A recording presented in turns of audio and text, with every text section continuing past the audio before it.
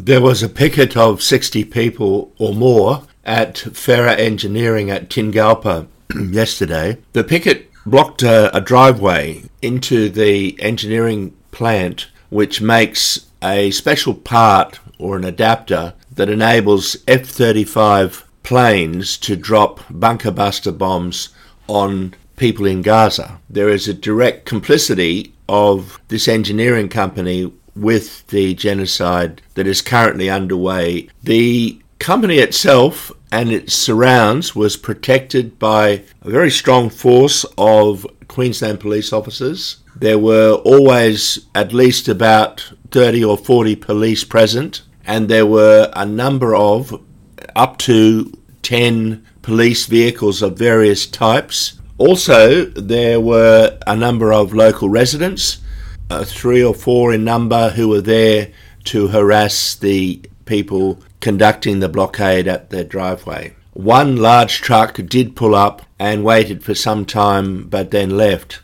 So it was impossible for any deliveries to be made to the plant for 3 hours from 8 till 11 because of the blockade of the driveway. A social worker by the name of Bridle made a call upon people not to look away. That is, to keep up the fight against this genocide and to shut down this engineering company.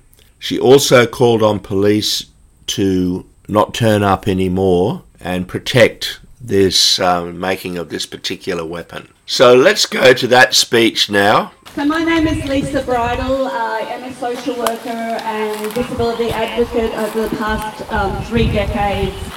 And I'm also the mother of 3 children. And I guess I want to speak today about things that are in our hearts and in our minds and really bear witness to the victims of this genocide. So it won't be anything that is not new to you. We are here because we have heard the atrocities coming across our social media feed, but I really kind of want to slow down and honour and remember exactly the depth of depravity which is being unleashed on innocent civilians in Gaza. So as a mother, and I want to say you don't have to be a mother, you just have to be a human being, but it is the lens through which I see this. I cannot but be heartbroken when I see fathers desperately searching under rubble for their children, carrying their preschoolers to their mutilated preschoolers who are missing limbs and bleeding to death, trying to desperately find a still open, still functioning kind of hospital for them to be treated.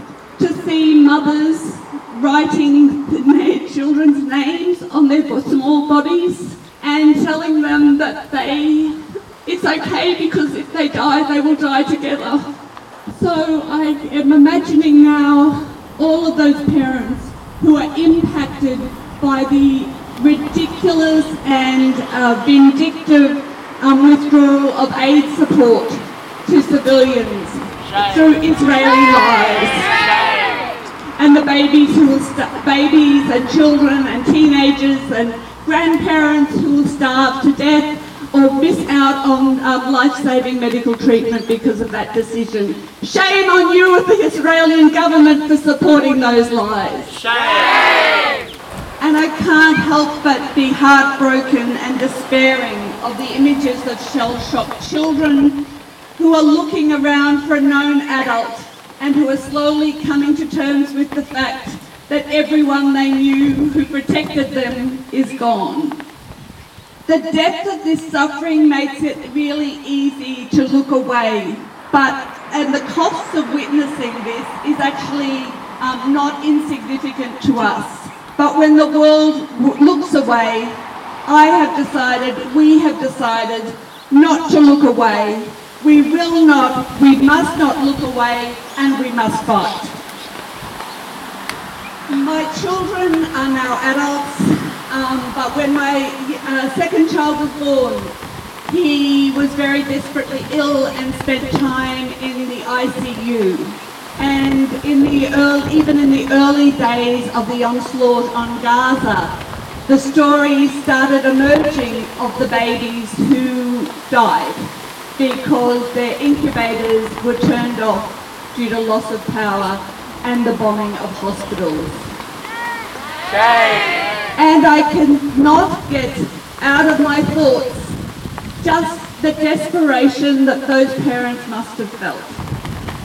Every parent of a child who has been desperately ill knows the racing heart, the tightness in your chest, the absolute sense of panic that you will lose your child. And to know that these children were lost not because they succumbed due to their medical impairment, but because Netanyahu and his ilk wanted those children to die, wanted them to die, plotted their death, and that these deaths were supported by most of the Western world. It is unspeakably cruel, and yes, it is shameful. And then we turn to those who may, and I say may, survive this genocide. All of those who have lost limbs, they've lost their hearing, they've lost their sight, their mental well-being will be permanently impacted. Their nights will be full of terror. As a disability activist and as someone who supported my own parent through an amputation, I know that while it is possible to live well with lifelong disability, it is far from easy. It is something where those people will now have even more insurmountable obstacles in their life. So even in a country like Australia, where we have access to good medical care, where we have access to equipment, supports through the NDIS, and legislation which kind of almost ensures access into buildings, we know that the issues of disability are not easily resolved. So I'm thinking of all those who will live with phantom pain for missing limbs for the rest of their life.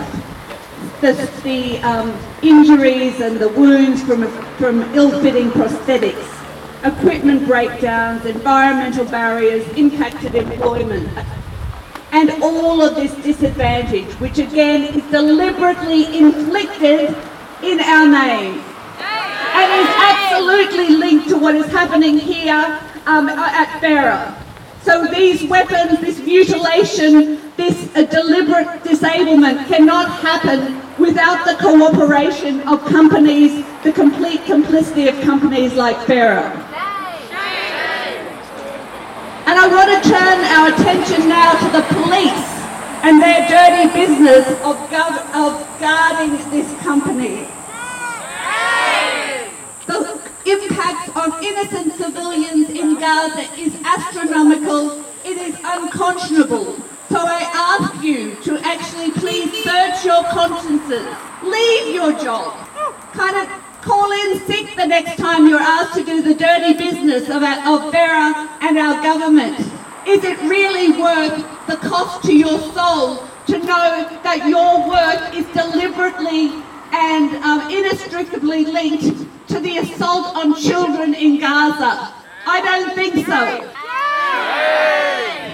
So if you want to be part of the slaughter of innocents, keep doing this work. And if you don't, just don't turn up.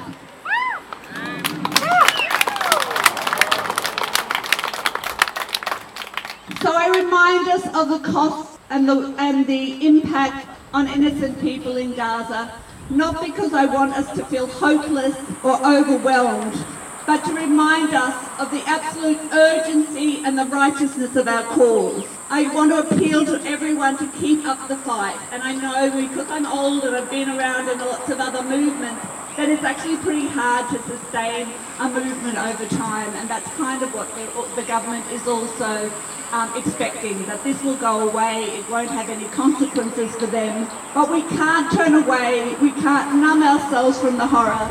So stick together, support each other, let's have the courage to keep being brave, to keep sharing the truth, to keep fighting with all of the will and determination that the Palestinians are showing now just to survive. We must not, we will not look away. We will fight until Palestine is free. Free Palestine! 2 days ago, Israeli special forces dressed as doctors, Palestinian doctors, nurses, and as a disabled person, invaded a hospital on the West Bank and executed a number of Palestinians. So let's go now to Mustafa Barghouti, who describes this incident. The first crime was to invade the hospital disguised as doctors, nurses, and even one of them disguised as a disabled man in a wheelchair. Second, they entered the hospital and executed people in hospital beds. These people did not have a due legal process, yet Israel is assassinating people left and right, not only in this hospital, but everywhere.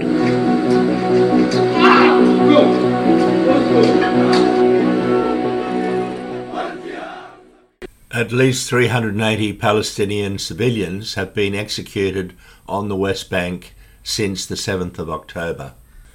Okay, to close out this podcast, let's go to a spoken word Palestinian poet, Haneen, to an address that she made at the 21st of January Justice for Palestine Magan-djin rally in Queen's Park. Language is a powerful tool, so I hope to use mine wisely. I hope my words bear meaning, movement, and truth. Every word of this speech has been selected, so may my tongue do my pen justice, because violence is not my language. You see, unity is lethal in the same way fragrance burns the throat. There are strangers here I've known from a distance, and it's a freedom fight that connects us. We all hear the news, you all know what's happening, and it makes you angry. There are people being massacred and disregarded for the color of their skin and the resistance of their hands. But oppression and volume were never meant to go together. Unity is lethal in the same way a violin can break glass. I say glass because we can all see through this. The news reporter lies, the government lies, and the scary man with a wig lies. Or someone shuffled his papers. The reason we are angry is because we're the only ones not falling for it. And for what it's worth, you should feel proud of yourself for that. In a world where deceitful people wear suits, you have challenged their fabric. Before we walk today, I want you to remember what you shout for. There are grandparents who have outlived their grandchildren. There is a mother who will see shoes her child will never walk in again. There is a father who holds a blanket, the last thing his child has touched. There are siblings who will forever walk this world without the other. And there are nurses and doctors who have delivered babies that are born into the title orphan. There are men, there are women, and there are children fighting for peace they have never even felt. This isn't just a protest, it's a demand. I was always told that we have 2 ears and 1 mouth so that we listen more than we speak. But when our ears have been filled with the cries of children and our eyes have seen pain in others, then it becomes our tongue's greatest honor to speak.